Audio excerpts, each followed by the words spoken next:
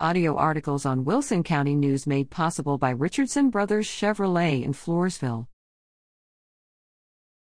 Nixon Smiley powerlifters compete.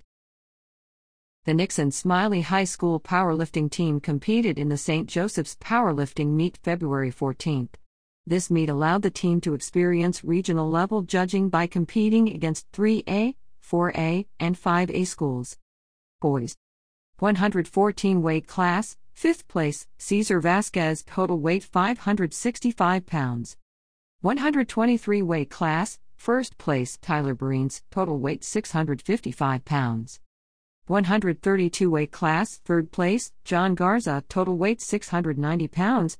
4th place, Adolfo Vasquez, total weight 680 pounds.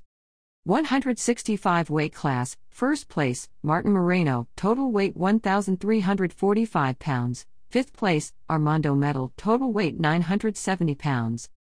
181 weight class, 4th place, Omar Morales Navarro, total weight 1,050 pounds. 8th place, Jose Olvera, total weight 855 pounds.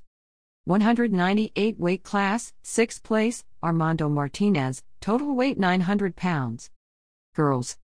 148 weight class, 5th place, Janulin White, total weight 565 pounds.